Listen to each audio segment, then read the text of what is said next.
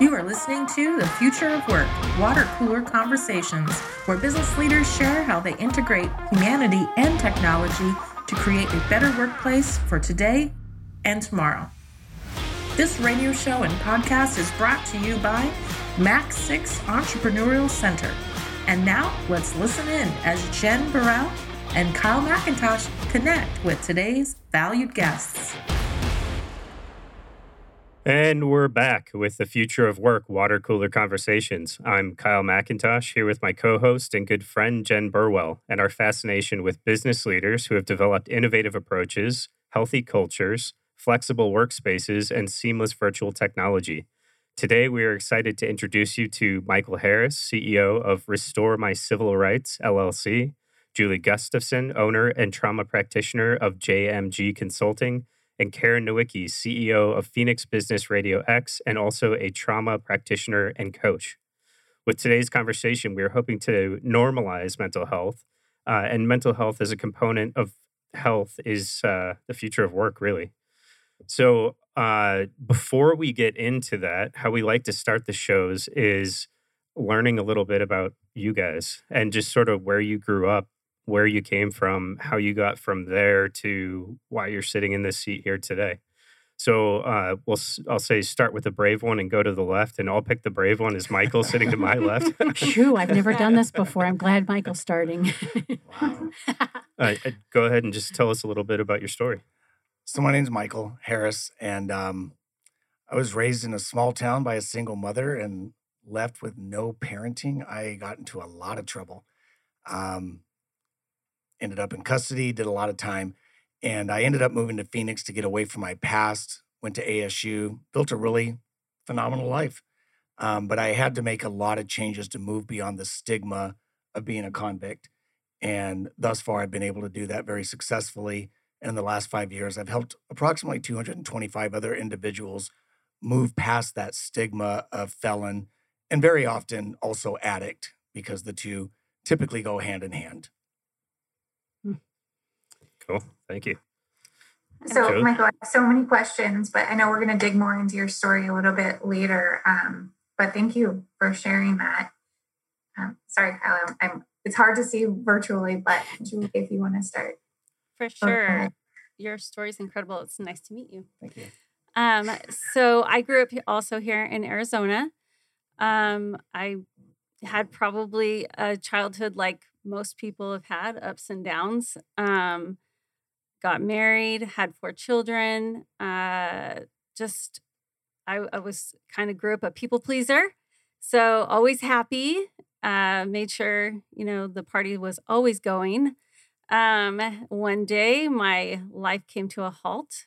I had incredible vertigo, which came after some medical things, and ended up having I guess you could call it a nervous breakdown. Found myself in trauma therapy. I guess I should also let you know that I did have a little brother that committed suicide in 2010, and it all kind of happened around that same time. And so I had a lot of self-reflection, was completely unfunctioning. And after going to a trauma practitioner and going through all my trauma, I was able to relieve myself of crippling anxiety, obviously depression from the anxiety, just the stress of life, and an identity crisis, I guess. And so after that and many other things that for my health, mental and physical, I found myself in an internship with the trauma practitioner, and I love the work. It changed my life, and I smile. I can drive. I really am happy. I really can party. Like, it's fun. Life is really good.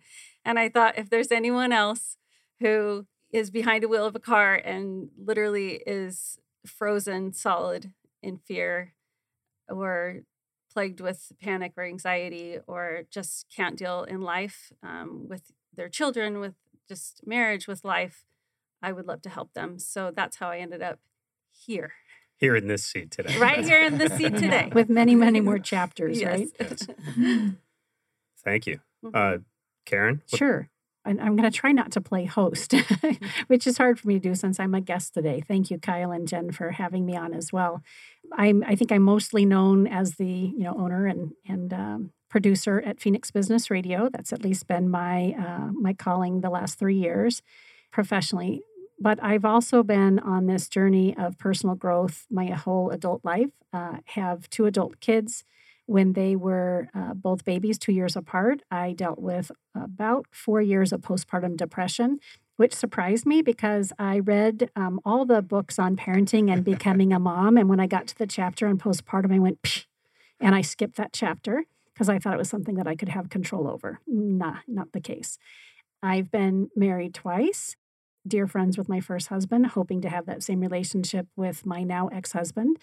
And a year ago, dealt with a very traumatic experience. Mike attempted suicide in October and survived, which I'm so grateful for.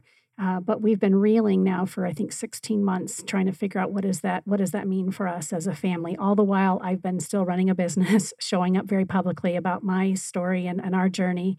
And I'm very grateful to Julie. Thank you to Kelly Lorenzen, who's another host at our studio of her own show, and it become a dear friend along with Kyle and Jen here. Kelly looked at me one day when I was just in the thick of it, right? Trying to do business, trying to manage life and be professional, be a leader, and also crashing in front of her, as I've done with all these folks.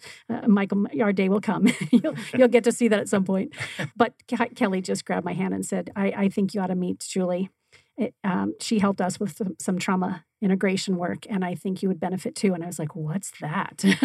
I'm a certified integrative coach professional. I've done shadow work for a lot of years with clients. I'm also a Tao guide where I help people through healing and tapping and a lot of the mind, body, spirit thing. But this whole trauma piece for me was new. I've done a lot of work around, all my stuff and done a lot of talk therapy over the years and have quite successfully enough. So like Julie was led to, again, help other people do it. But the trauma work that now I am a trauma guide as well, because I have said, sign me up, let me learn so that I can pay this forward like Julie did. It is life-changing. And I'm blessed to work with several clients, and I look forward to helping more people. If I could, and maybe I should let Kyle and Jen do this, but tie it back to the future of work, right? These are these conversations. Michael's point around having to get past the stigma of what it means to have been in prison, right? And the worry that might come with that for an employer, and even you yourself, right? And how do we show up as leaders when we're crashing and burning? Do we just, close the door and put I'm out for a little while? Or do we, do what I do and keep doing the work and talking about it freely? I personally think that's the future of work, but not everybody's on the same page with that. So anyway. Yeah, I definitely do too. And I think there's 2 sides of that. I just want to pause for a second and just recognize that we just went through some really deep stories of things that have gone on in your lives, and where that could have gone and where it did go. And just that the 3 of you have taken a path to help other people with this. And it's not something that everybody chooses or is capable of doing necessarily. And so I just want to recognize that and say thank you, because I think the other side of what you just said and showing up as a leader for other people is being able to recognize at some point in yourself when you need to ask for help. And how do you do that, I think? And what are the resources, whether that's just in life or in work? I'm pointing behind me to the 100 companies that are working under our roofs and just the stresses and things that we see all the time. So what did that journey look like, I guess, for each of you, of going from, like, what was that decision like to flip the switch, I guess, from I want to take my experiences and bring this to help other people? Was it a gradual thing, or did you just wake up one day and say, it's clear to me now, I know my path? Well, the element that I left out, and I had to be the brave one and go first, so I get to learn a lot from listening to you guys after the fact. I suffered from addiction for 7 years with prescription opioids, and there's no reason I should be alive. Something else that I didn't mention because it's a separate venture is I'm the CEO of a nonprofit. So I mentor and house 25 men that are released from prison with addiction and recovery. We lost our first one this past Saturday. He overdosed and died in my house. Absolutely astonishing and devastating. And I look at it as I'm telling my children about it because they witnessed my addiction. Both of you ladies shared about, your marriages and your relationships and motherhood. I was a father. I'm still married with 3 children, and they all witnessed what I went through. And the aha moment, as Oprah would say, was I was 40 years old facing 15.75 to 35 years in prison for possession of painkillers with a 7-month-old daughter. And I went, they're so not kidding. And something has to change. And this was during the 2012 election. And I'm watching all of the politics going on. And I have a legal background. And I'm looking at all of this and I'm hearing about untapped demographics of voters. And I thought, you guys are missing the largest one. We have over 2 million Americans in prison at any given time. And for life, they can't vote. How do we change that? So in a very strange space in my life, as I'm facing all this time in prison, I literally registered restoremycivilrights.com, paid for it for 3 years, and then went to prison for 3 years with the intention of coming out and doing that. And in getting out, we started the nonprofit to empower men through that transition because it's not normal. I came back to a wife and 3 children in Ahwatukee and went back to work for a law firm. That's not normal. Mm-hmm. It was a blessing. It was one of my own making, but it's unique. And I thought, how can my story reach more people? So we started that nonprofit with that intention. And that's where we really started pivoting everything. And I slowly started testing the waters with restorations. I did a couple for free just to see if it could be done. And, that can be done. Can I make some money? And now it's, I still run the nonprofit, but I work full-time website. I'm ranking in Google, I'm very proud to say. And my wrapped vehicles are having a great effect for me. There was a big change that happened right there. And this is what I inspire my men with. I used to tell them, I want to show you how to live a successful life despite your past. But what I discovered is how to live my best life because of my past. For me, it was a conviction. For you, it was a mental health issue. It was postpartum, but they're not different. And during that journey, I became a certified peer support specialist and I'm a BHT. So I went the mental health route because those are the people that I deal with. And I have to operate from a space of trauma-informed care because I never know what that person's dealing with, especially the young man that we lost on Saturday. He's been out 15 days. 15 days after dreaming for years of freedom. And I don't think that I failed in any way, but I know that without an approach from trauma-informed care, everything is missed. And so that was my big turning point. I should be writing notes here, but I just can't. I'm just so we record it, I know. Kyle. So, Michael, I have a question for you. So if you take us back to when you were sentenced to go to prison, you said you were suffering from an addiction. Like, what does rehab look like? Like, how does that process work? I attempted detox once. I relapsed immediately when I got out. I don't want to make this all about my addiction, but my wife would always ask me, why did you use again? And I would have no explanation. And what I learned is that true addiction, not just abuse and college stupidity, but true addiction invades the needs area of your brain. My brain told me that everything that mattered didn't, whether that was personal well-being, physical health, relationships, nothing mattered. I simply had to do that substance and I would be okay because I would stop being ill. I tell these guys that I work with, I never want to tell them it took 13 months for me to feel okay because that's way overwhelming on day one. But it did take 13 months before suddenly one day I went, I feel good. My brain is rewarding me with natural chemicals. And it did take that long. What I tell them is the hardest thing I ever did was kick a $500 a day habit, cold turkey on the day I went into custody because I was out for my entire case. Wow. So the day I was sentenced, I did a large amount of drugs in the bathroom across the hall from the courtroom, and then went into custody on Friday. By Monday, I was in the Arizona Department of Corrections. It's the hardest thing I ever did, but I never substituted it with another substance, such as Subutex, Suboxone, methadone, the different things that are out there. Incredibly hard, but the best thing that I ever did. Treatment didn't factor in for me, but it does for most of the men that I work with.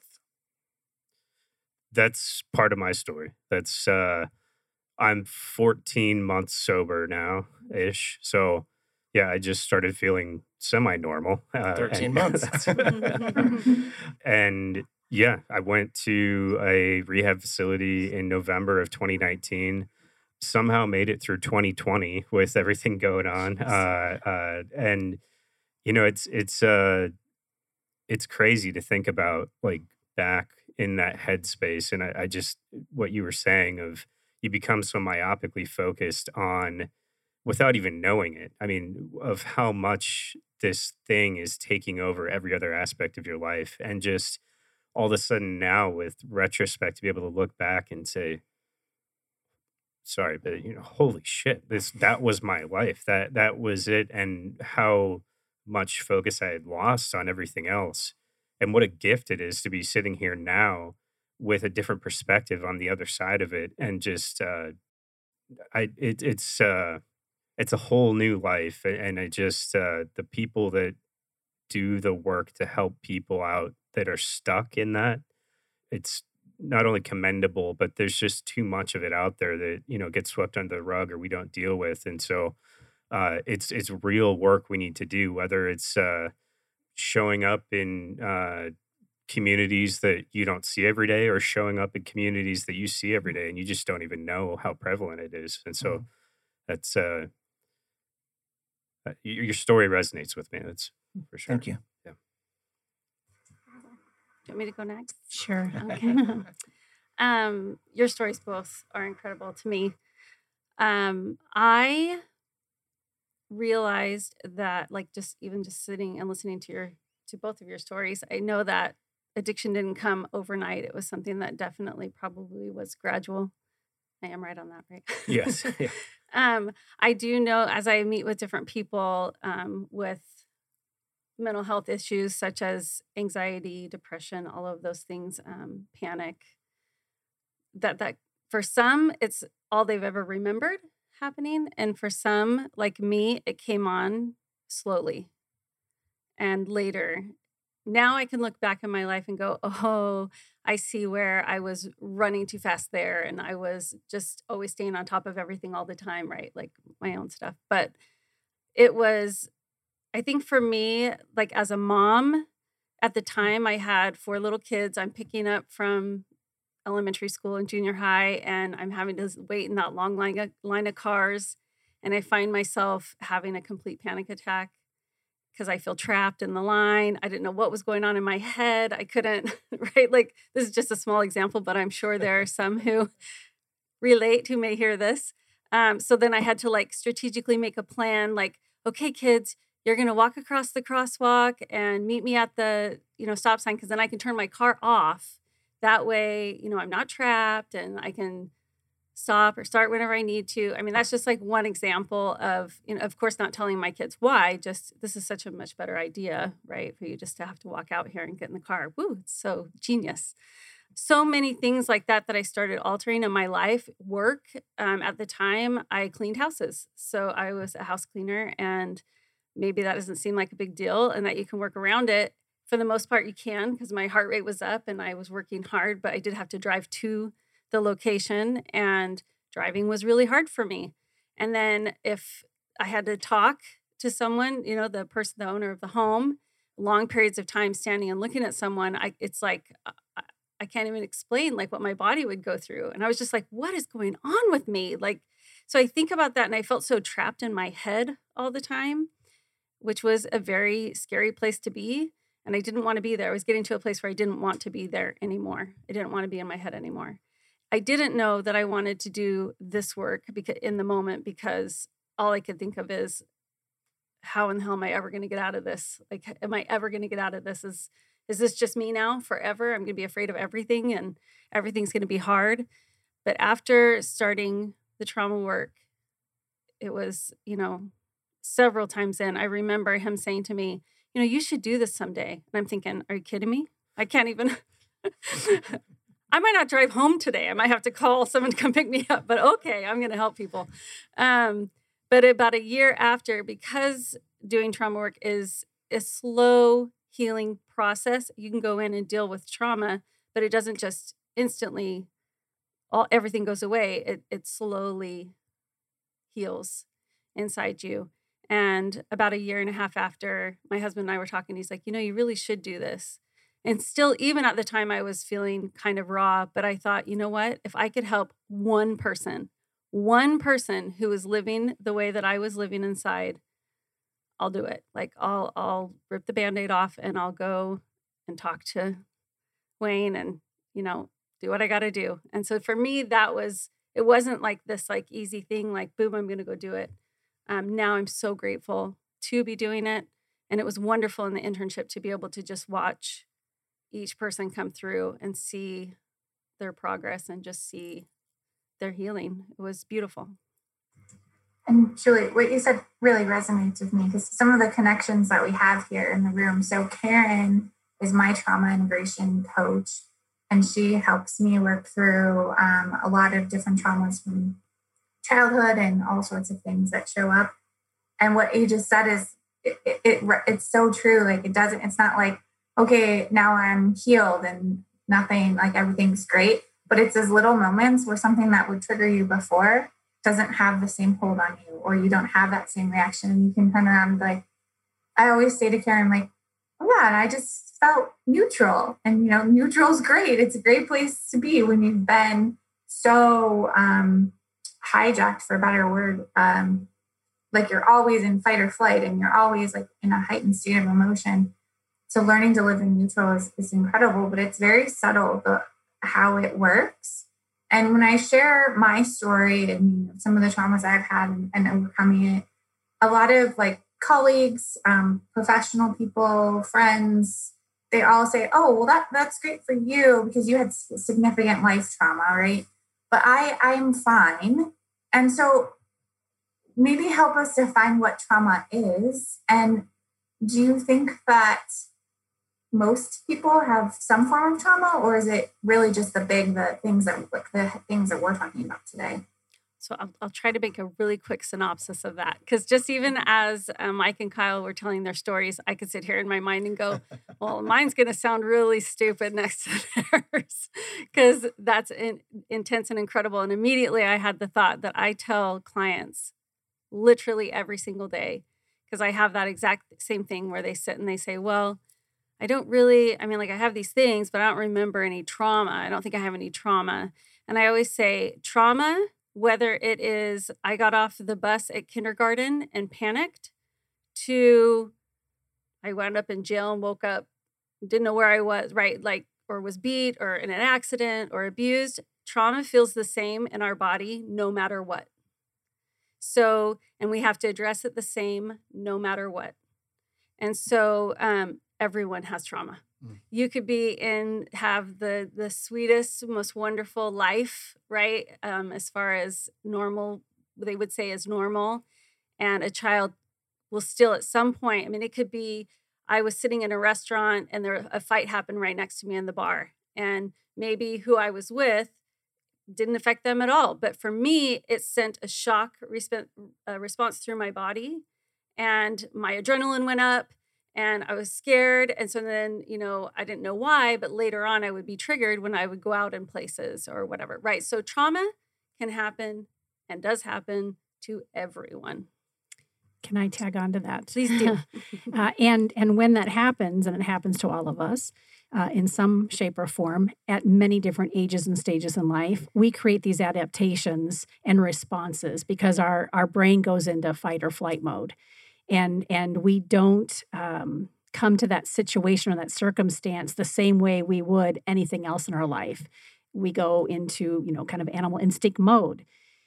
And then our relationship with that event can impact us without us even knowing it. And we create these adaptations. And we're not even aware of it, to Julie's point. I might forget the fight at the bar, but 6 months or 3 years later, I'm not sure why I'm reacting, upset when I'm watching my husband argue with my son, and it's really affecting me. And now I'm checking out again because I've created an adaptation that situation is unsafe. Those whole connections. So the work that we do as integrative guides is help people, find those shock points and those trauma experiences in a really unique way, based on wherever our clients take us. And then we help them reframe and integrate that relationship with that experience so that it's healed and it's integrated. Because oftentimes the adaptations that we create in these moments no longer serve us. They served us in that moment. That's how we survived, right? I was in an accident in a van with my son, and it was my fault. And I almost lost him as a result of it when he was a little kiddo the day before his, I think, 7th or 8th birthday. And the physical trauma, the trauma of knowing that I looked at my phone and shouldn't have been at one point, right? And flipped the van, and that whole thing had to work through. So creating a relationship with myself so that I can heal that, and in that situation find forgiveness, but also release the actual physical shock out of my body that many of us, we're not even aware how important our mind-body connection is. And so that's at least the work we do. And there's a lot of different ways to go about trauma integration, but the way we do it, I found fascinating. There's a question I want to ask all three of you, something I've been thinking a lot about personally, and because I'm just sure it comes up when you guys are talking with people, is the role of shame in all of this. And Michael, to start out with, I'm sure you guys, when you talk with people, this comes up from time to time. It's just, why, even if it's just, why am I feeling these feelings? I shouldn't be feeling these feelings. I should be able to tough it out, or whatever it is. Or I went through this period of time with the drinking and was like, subconsciously, am I bad? Are parts of me bad? Versus, but as you're working with people who now there's a label put on them societally, where even if I can disassociate that shame from who I am or whatever, there's still that societal thing that gets put on them. I'm curious how it shows up in for each of you, but I'm sure it must be a little bit more complicated in the role of working with people who have been incarcerated or dealing with addiction, on top of just things that go on in anybody's life that can be traumatic. Well, I don't know that it's clinically appropriate, but what I've discovered is along the lines of the scarlet letter. Just because someone gives it to me doesn't mean it has to be a badge of shame. So I didn't wear it in here, but I have a black hat out in my truck that says felon right across the front. I carry a Glock right on my side, and I'm not going into gun issues and gun legislation, but I have the right to exercise every freedom of every American. My truck's wrapped in the American flag and says restoremycivilrights.com. So when I get out with a felon hat and a Glock on my side, people go, how do you do that? And I say, well, let me tell you. But I tell my guys, it's not something that you have to make everybody's business, but it is not something to be ashamed of. I am in recovery. I didn't mention, my duration, but 8.5 years of recovery. I could never get past 2 weeks for 7 years. And then suddenly there's 8.5 years. And like you said, there's this fundamental change that occurs that you don't realize is happening. And you suddenly go, oh, I'm not that person anymore. And I didn't even realize what that person was, but I'm not that anymore. And so for me, I've taken what I've called that scarlet letter, and it's my badge of honor. I am an addict. I am a felon, but I have every right of every other person, and I can empower others. So without going into a long spiel on this, my nonprofit is called Valjean Society after Les Mis, if you're familiar with it. The main character did, I think, 18 years in prison, but spent the rest of his life being the epitome of what humanity should be. And I turned 21 in Mojave Unit in Douglas in 1993. I turned 42 on the exact same yard. So I was walking to dinner again going, I'm 21 again on the same yard. This will be here for the rest of my life if I continue in this way. What am I going to do with it? I was reading Les Mis, ironically, and I thought if he was able to do that, I want to do that. And the only reason I bring this up is our nonprofit is Valjean Society, because what I do for men, I want them to turn around and grab the men behind them and pull them up. So if I can do with my scarlet letter what I've done, and I can teach 10 men to do it, they can teach 100. And then we go on. And I won't go deep into this, but we all have jobs. Yep. It all affects the workplace, whether the employer knows it or not. So how do we approach that from a healthy standpoint with honesty and transparency, which builds gratitude and value in the workplace for the employer and the employee? And that's something I work with in the nonprofit, because every guy that gets out of prison, I have him working the next morning. So I have employers that are second chance employers that see the opportunity there. They benefit from it, but they build community and value for the work that we're doing. Similar to what we're doing, we're passing the baton on, right? So when Julie first said, you ought to do this, like Wayne had said to her, I personally have done a lot of growth work. I'm an integrative coach. I mentioned the Tao Guide. So I've been on this personal and professional journey and very outward about my own mental health journey for years, since I was in my late 20s. So for me, it was a natural fit when Julie invited me. But my question to her and to Wayne was, why me? Why are we not starting with, somebody who's been, 4 years or 8 years at a university in psychology and that sort of thing? And it's the same thing that you've just said. It's not easy work, but it's work that anybody can learn. But you have to do the work yourself. And what greater gift do we have to offer somebody else to say, listen, my own version of this, I've been through this, and I can help guide you and bring you along the way. So I love that, because that's exactly what we're doing. And I'm grateful for you guys for that we get to continue to share it. Well, if I may interject on that, just to put some wording to that, I didn't have the education that many people have, but I'm finishing that now in the university. Normal people cannot learn what I've learned through my lived experience. So there's priceless value to that we bring to the table above and beyond our education. And again, I stress that point to my men. You know things that nobody else knows. Mm-hmm. Each of us, yeah. Right? Yeah. Lived experience, priceless. Yes. I was thinking as you were talking, because I have a very photographic memory. So as I sit here, I think of different people who have come in that I've worked with. And I can't help but think it's interesting when I'll first meet someone who will walk in my door, and I can see them as this child or adolescent or a young adult. They come in with their shoulders down and their head down, and you can tell they just I'm supposed to be here, but I don't want to be here. And that's all that shame that you're talking about. They walk in with that heavy load of shame and guilt and secrets and lies. And a lot of it is secrets, right? Generally, when we if we're doing something we don't want to share with the world, it's probably something we shouldn't be doing.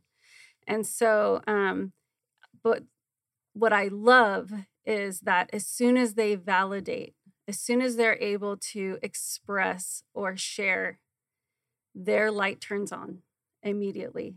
Mm-hmm. And all of a sudden, there is no judgment. And they get to share oh my gosh. And they'll always say, that felt so good. It felt so good. And, there are some things that I can understand that they have held on to for so long that, you're okay, well, that's shocking. But you know what? We're all human. And every experience is just set for each person to learn from and to gain knowledge from. And so I love to see that, right? Just that, that release of, okay, that doesn't mean the next time they come, they don't have more. or that they're looking forward to seeing us. Yes, I always say, if you're excited to come and see me, we're probably done. Right. Amen. Oh, that makes me feel so much better, because every Monday I'm like, oh, I gotta see Karen, and I love Karen to death, and I'm also like, oh gosh, here we go. But you're doing the work, and that's really what the point is, right? Exactly. Yeah, thank you. So I've been thinking about all of this and trying to take in everything that everybody's saying. And when I think about, like, the thing that keeps showing up for me over the last couple of weeks, and especially as we've been focusing on the future of work, is we're all human, right? And I think the pandemic has shown us that there's power and there's a business case for embracing people's humanity. When we are able to be leaders and embrace that everybody has stuff, I think it's really powerful for our workforce. And Michael, what you were talking about is, the second chance employers see the power of giving someone a second chance or an opportunity. So I guess from each of you, what role do you see your work playing in this next? It feels like we're in this new future of doing work, because the pandemic has kind of hit the reset button, for better or for worse. And so what role does each of your work play when we're talking to leaders of businesses, and what should they consider? I feel like that's not exactly the most clear question, but... Oh, it's clear. Let's see. Michael, if you want to start. And I felt like everyone was looking at me. To be honest, most of my guys come out into entry-level jobs. So I don't see that affecting like corporate positions and things like that initially. One thing I do strive to have them do is set their goals towards Real Salato, and then beyond that. But initially, the biggest value for guys in recovery, re-entering the community, is productivity and cash flow with some goals. Most of the guys need to get their driver's licenses back. We need to get a little car to go from A to B. So I'm on a much lower level when it comes to the employment. And so that really hasn't been impacted by COVID. Some of my guys are working the ADOT crews out on the side of the freeway, these things that have just continued. So for the most part, I would say that the work that I'm doing isn't impacted. However, I just realized I'm talking about my nonprofit now because of those guys, and that's where most of my lived experience applies. But when it comes to the restoration of civil rights, which is actually why I was invited, there is an impact there, because I tell these people, okay, so the whole time I was a felon for 18 years, I lied. Nope, no criminal history, give me the job. And I worked for, I won't say who, I worked for a lot of big corporations in Phoenix, and I just lied. It's been hugely impactful for me to be able to be open and transparent and say, this is what I bring to the table, and this is why. And for them to go, wow, that's amazing. And so with the clients that I work with restoration of civil rights, they all have jobs. They've all succeeded despite the penalties imposed by being a felon. And I coach them on how to go beyond that. Because after it's set aside, they don't have to disclose it. And if it comes up, you just say, oh, I'm so sorry for any confusion. That was all dismissed. And you hand a copy of the judge's order. So in that regard, there is an impact, not so much on the nonprofit side. And I apologize for me blurring that. And so I've got a lot of people that are in their own personal recessions through COVID that are looking to hit a reset, but they want to be able to do it with empowerment instead of hoping that somebody doesn't dig deep enough to find something from 15 years ago. And I will tell you that everybody that I deal with on these restorations are non-dangerous. There's no crimes of person. We've only harmed ourselves for the most part, because the law doesn't allow for restorations for crimes of person, sex crimes, and things of that nature. Sure. So we're really talking about people that are marginalized and can't contribute to the community, but they're expected to. And now we're giving them the opportunity to do that.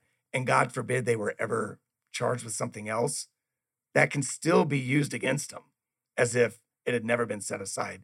But as people are coming out of this COVID coma, I do see my clients looking to hit a hard reset, and they're looking at this as part of their strategy to be able to go in and not have to be concerned about their past coming up. For all of my clients, they don't want their past to ever be discovered. For me, it's different. I'm empowered by it and I've created a living from it. But that's how I see my work being able to impact the work environment as we come out of COVID, because these are people that have done all the work. And I've had a few people, I don't want to go back to guns, but I've had a few people say, we love everything you do, but gun rights? And the only response that I have is, if you disagree with current gun rights, legislate those. But if you tell a human being that they're whole and redeemed and complete, then they should have every right of every other person. No different than telling somebody that's had a mental health diagnosis, you can't do this because you had that. No, I'm well, I'm whole. So the only phrase that comes to my mind, and I'm clearly not a woman, I am woman, hear me roar. Yeah, I love it. I show up, I'm here, Yeah. and my voice will be heard, and I have nothing to hide. And so that's the empowerment I'm striving to bring to so many people that are in the workforce. And you'd be amazed where people work and the jobs they hold and have felonies. Yeah. And so that makes me think like what an opportunity that employers are missing. And there's a whole ban the box movement. And Kyle and I have worked with Televerde, which is an organization that employs women that are incarcerated in Perryville. And they work for large companies doing sales and inbound calls and stuff. And then when they get out, they also have an opportunity to work for Televerde or other companies. And it was really incredible. But it's interesting to see the shift, because a lot of the large companies that they work for are huge names, recognizable brands, global brands. And for many years and decades, it was kind of like this quiet thing that they did. And they are starting to become larger advocates for the work that Televerde is doing and trying to help remove some of the stigma. And so as you're talking, I just think what an opportunity. Before pandemic, we were at an all-time low of unemployment. People, like, that's all we talked about, is people couldn't find workers. And we have this whole segment of population of people who, given the opportunity, would be amazing workers. And so my hope is that there is some shift and momentum, and it gives me a little bit encouragement that some of the bigger brands seem to be jumping on board. So I don't know if you are familiar with the Televerde organization, but they would be an amazing connection. I'm not precisely familiar with them, but I do know of that type of work in the Yuma yard and then also at Perryville. Yeah. Can I jump in here and talk from a corporate leadership perspective? It's kind of maybe the other side of this. And to go back to a question that Kyle had asked, about our journeys, I've grown up being the kid out of 3 other, siblings, and a family that lived a life around, only be happy, don't show any emotions, and everything happens up in your head. And I was like, la, la, la, la. I'm going to tell you about everything that's happening to me. And if you don't want to hear it, and Kyle's laughing because he knows that's how I am still today at 56 and not unsimilar. I hear you. And so for me, I opened Business RadioX so that we could have these conversations. And I've known that for the 3 years that I've owned the studio. When I went to the corporate office, it's a licensed partnership. I was a coach at the time and working with attorneys, doctors, and politicians, and a lot of general lay people as well. But there was something about that group of people who have such an ability to lead and help change the lives of so many people: a doctor, an attorney, a politician, somebody who's helping us with our cities and our states. And when those leaders can find themselves, their authentic self, and they can move beyond the shame of whatever has gone in their past, and they can embrace sorrow and grief in their own life, now we're making a difference in organizations, corporations, schools, communities, nonprofits, because we're having real conversations like this one. I've been blessed now for 3 years to have these conversations 5 days a week, frequently, oftentimes 3 or 4 times a day, in a variety of industries, with leaders who are some of the most amazing people in our state, leading, again, hundreds of thousands of people, and sometimes very small organizations with only 3 or 4 people. But I've gotten to know my clients, and I've gotten to know our guests, And to all of your point, we're all human. We all have this stuff, this baggage that we carry around with us. And as soon as we're willing to say, like each of us have done in our own timing on this in this conversation today, as soon as we say, I don't know how to let go of this baggage, but I'll be damned, I'm going to figure it out, and ask for help. And there's so many different ways that we can get clean. There's so many different ways that we can heal from trauma, and that we can take a look at our shadow side. And it's all around, to Kyle's point, shame's a big part of it. We have to be willing to say, I want to do a dance with shame. I want to figure it out. I want to learn how to move beyond it. Sorrow and grief are not fun things to feel, but they're part of the fabric of being human. And we've done ourselves a disservice in this country by not giving each other enough opportunity to speak to our grief and our sorrow. And so for me, that's what I've done it here on this platform, sometimes much to the dismay of some of my, my coworkers and pals and folks at the home office. But we can heal by sharing our stories and that sort of thing. And I think that is the future of the work. I hear it in different variations with people who have gone and done their own work privately, and now they're leading in magnificent ways. Kyle, this is the first time I've heard you. I mean, you and I have talked about it, of course, and you and I and Jen, but this is the first time I've heard you say it, publicly. And I'm honored by that. I'm inspired by that. I am on my own journey too, and I want to be able to help more people. And I think that will be more a part of my story, and it'll look different from the three of you guys. Sure. But yeah, I need to get better at sharing that other than just one-on-one with somebody, and shame is too wrapped up in it as even today. But yeah, hear me roar. Hear me roar. I'm woman. Yes. Come on, say it. If you don't mind. I am woman. Hear me roar. If you don't mind, I was just thinking, like, it's interesting because kind of going back to your original question, which I think was like basically what would be my hope going forward in the workplace with just the pandemic coming, hopefully, to some sort of an end and some normalcy coming back, and just what everyone has been through. I had a couple of thoughts that now have left me, but the main thought that I had is that my hope would be that we have a world full of emotional children. Mm-hmm. Right? It all started somewhere. I'm sure, your addictions started, both of you started somewhere, right? And so as I think of, and I see different clients come in every day with whatever they're going through, I can't help but think once they figure out their thing, they want to go help anyone else, right? Wow, I now have freedom from this mental state, this physical state, this, drug-induced state, which obviously I would love to talk to you about more because I know that that's more chemical too. Like you add the chemical into that, but it all started somewhere.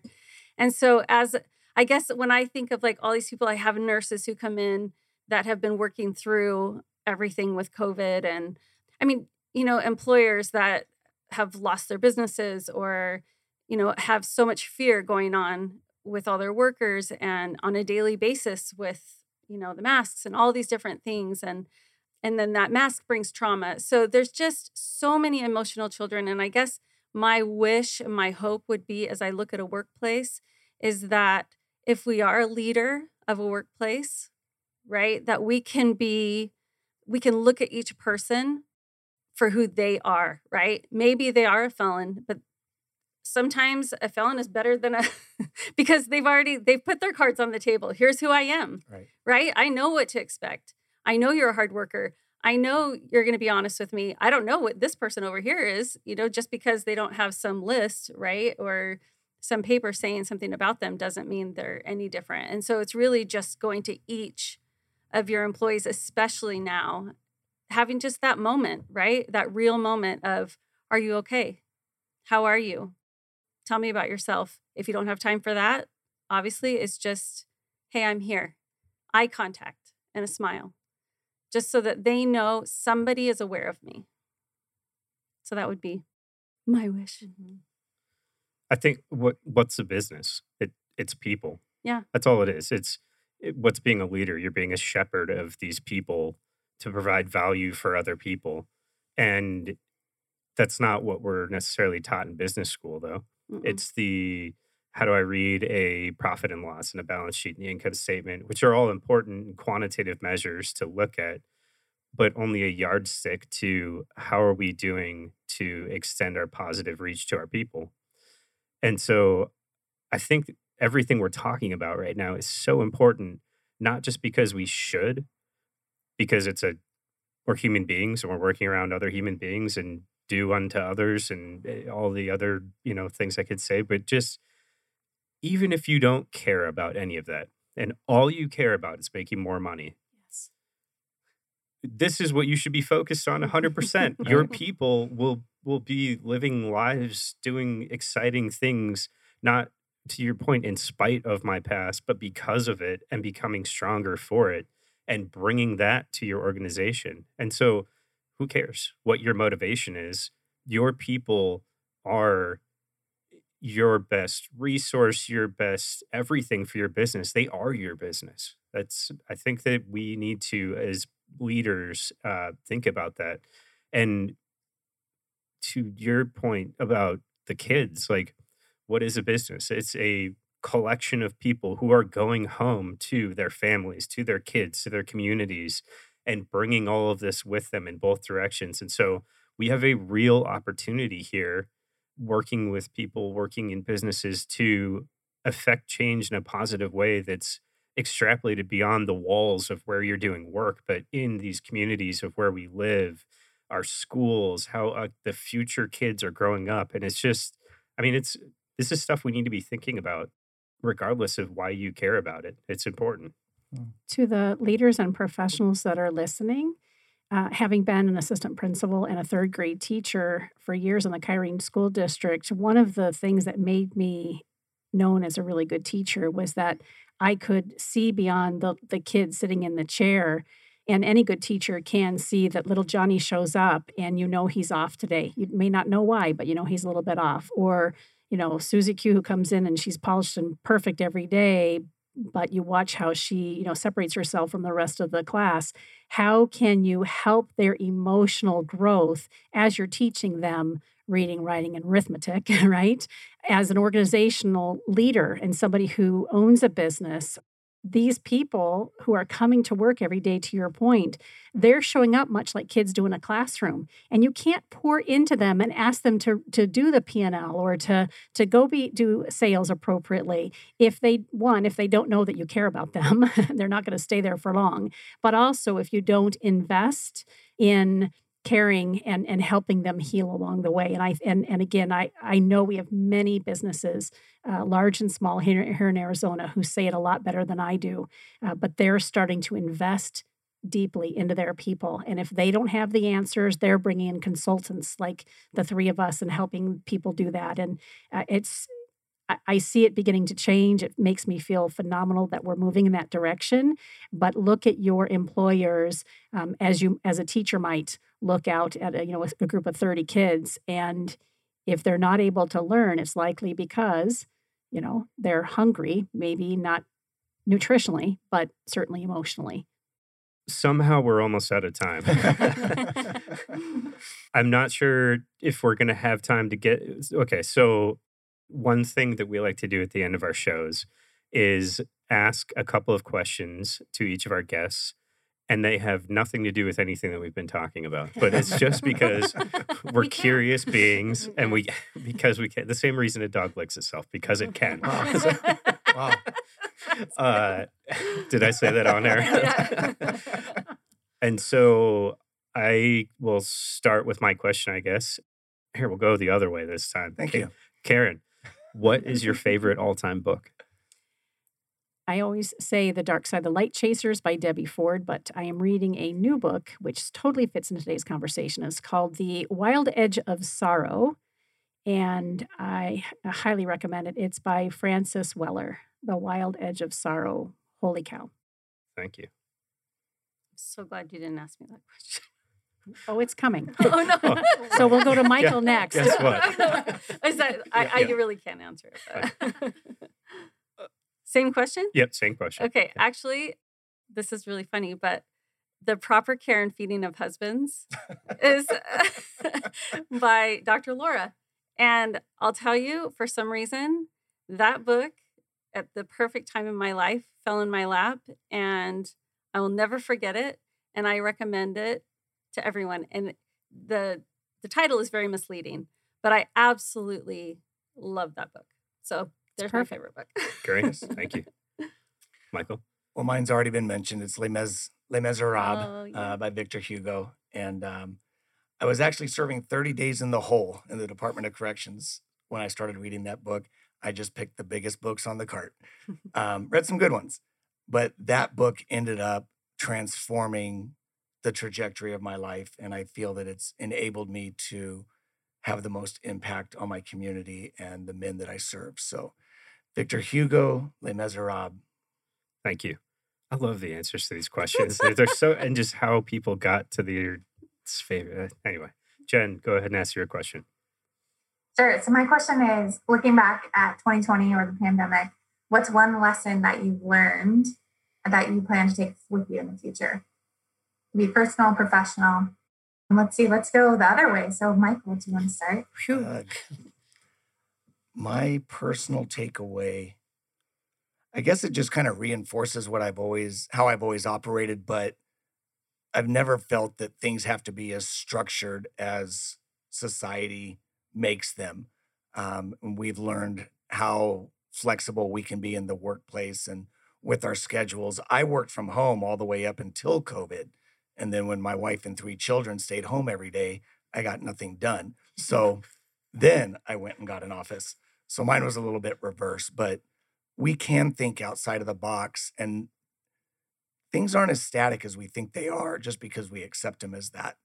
And I think that by being flexible and open-minded to flexing, kind of redundant, it's pretty amazing the things that we can pull off. And especially in the business world, as entrepreneurs, we should think in those terms anyways. But the things that we've taken as static and plastic don't necessarily have to be so. And it doesn't mean it's the best way. Absolutely. Thank you. Julie, how about you? So I'm going to quote my son, who is 21. And it was interesting because he said the other day, everyone was saying how horrible 2020 was, but he's like, I found my wife, I got married, I had great sales. Like, he was just saying all these positive things that happened in 2020. And I guess for me, that's what I learned the most is find the best in every day, because there's always going to be, I'll use your shit Yeah. in this world. And so we just have to find the best in every day. And there is going to be good. There's always going to be good. Awesome. Thank you. And Karen? I think COVID evened the playing field for us. I, for one, I'm sorry, but I was grateful. No, I say that jokingly, but really, after when Mike landed in the hospital in October, and my life flipped around, and then COVID kind of hit, and I was like, well, now we're all kind of feeling like what it likes to have the tablecloth swiped off the table and have the plates and the glasses all crash to the ground and not sit there miraculously like a magician. And I think that we're being called to live outside of our comfort zone. It's similar to what I think Michael had just shared. I believe that's our journey here on earth is to continue to challenge ourselves emotionally, physically, mentally, to go inside and do the work and excavate any of the beliefs that we have about ourselves and others. And challenge those beliefs and see if it's real, because I think we're all tied together and we're all in this together, and let's live on the edge of our comfort zone so that we leave this world a better place than it was when we got here. Very good. That's I'm taking notes in here, at least. I'm going to be a listener after this. Let's go back around the other way and just let anybody listening know how we can find you online. PhoenixBusinessRadioX.com. And then if you're interested in working with me as a deep impact leadership coach or a trauma integration guide, you can reach out to me through Karen Nowicki 2007 @gmail.com, or again, find me somewhere on social media because I'm there. You could find me at myhealingwithin.com. I am with JMG Consulting. If you look up Julie Gustafson, you can always probably find me also on social media. And also we do practitioner courses through Integration Trauma. So integratetrauma.com. If you're interested in classes or practitioner courses of any sort, head on over to our website. I guess I would say if you have any interest, or more importantly, if you have a loved one that is incarcerated and looking for mentorship and support into their transition back into the community, you can contact me through valjeansociety.org. The easy version of that is what fit on my license plate, Valsoc. So that's V like Victor, A-L, S like Sam, O, C like Charlie.org, valsoc.org. But for what I really the reason that I came here today was to discuss restoration of civil rights. And I know that I already said it earlier, but you can visit me at restoremycivilrights.com. And any link on that website pushes to my phone. So look forward to hearing from you. And please don't search my public records. Oh, I don't know. And can we give a shout out to Bobby real quick? I'm forgetting his last name. So Bobby Zavala at the University of Dubuque. He was our introduction to Michael today, so thank you. He was our introduction, and just a quick thing there. Bobby is a Cochise County Sheriff's Deputy, and I have 15 felony convictions, and we have such a unique friendship, and I'm finishing my criminal justice studies there at the University of Dubuque, and at the end of that, I get to do I think it's 120 hours of ride-along, and Bobby has invited me to ride along with him in Cochise County, which is where I did all my prison time. So full circle, really neat. Wow. And Bobby Zavala at the University of Dubuque Tempe campus introduced us and is an amazing man. That's great. Thank you, Michael Harris, Julie Gustafson, Karen Nowicki, and my co-host and friend, Jennifer Burwell. It was a great conversation today, hoping to continue to normalize mental health and just talking about how important mental health as a part of health is in our lives and in the future of work. We are off to continue building better communities where people and businesses thrive. Thank you for listening to the Future of Work Water Cooler Conversations with your hosts, Jen Burwell and Kyle McIntosh. Each episode shines the spotlight on business leaders who are defining what a healthy and productive workplace looks like in Arizona and beyond. To be part of the conversation, schedule a visit of the Max 6 Entrepreneurial Center in Tempe, Arizona, and connect with us at max6.com. Remember to like and subscribe to the Future of Work Water Cooler Conversations on Apple Podcast.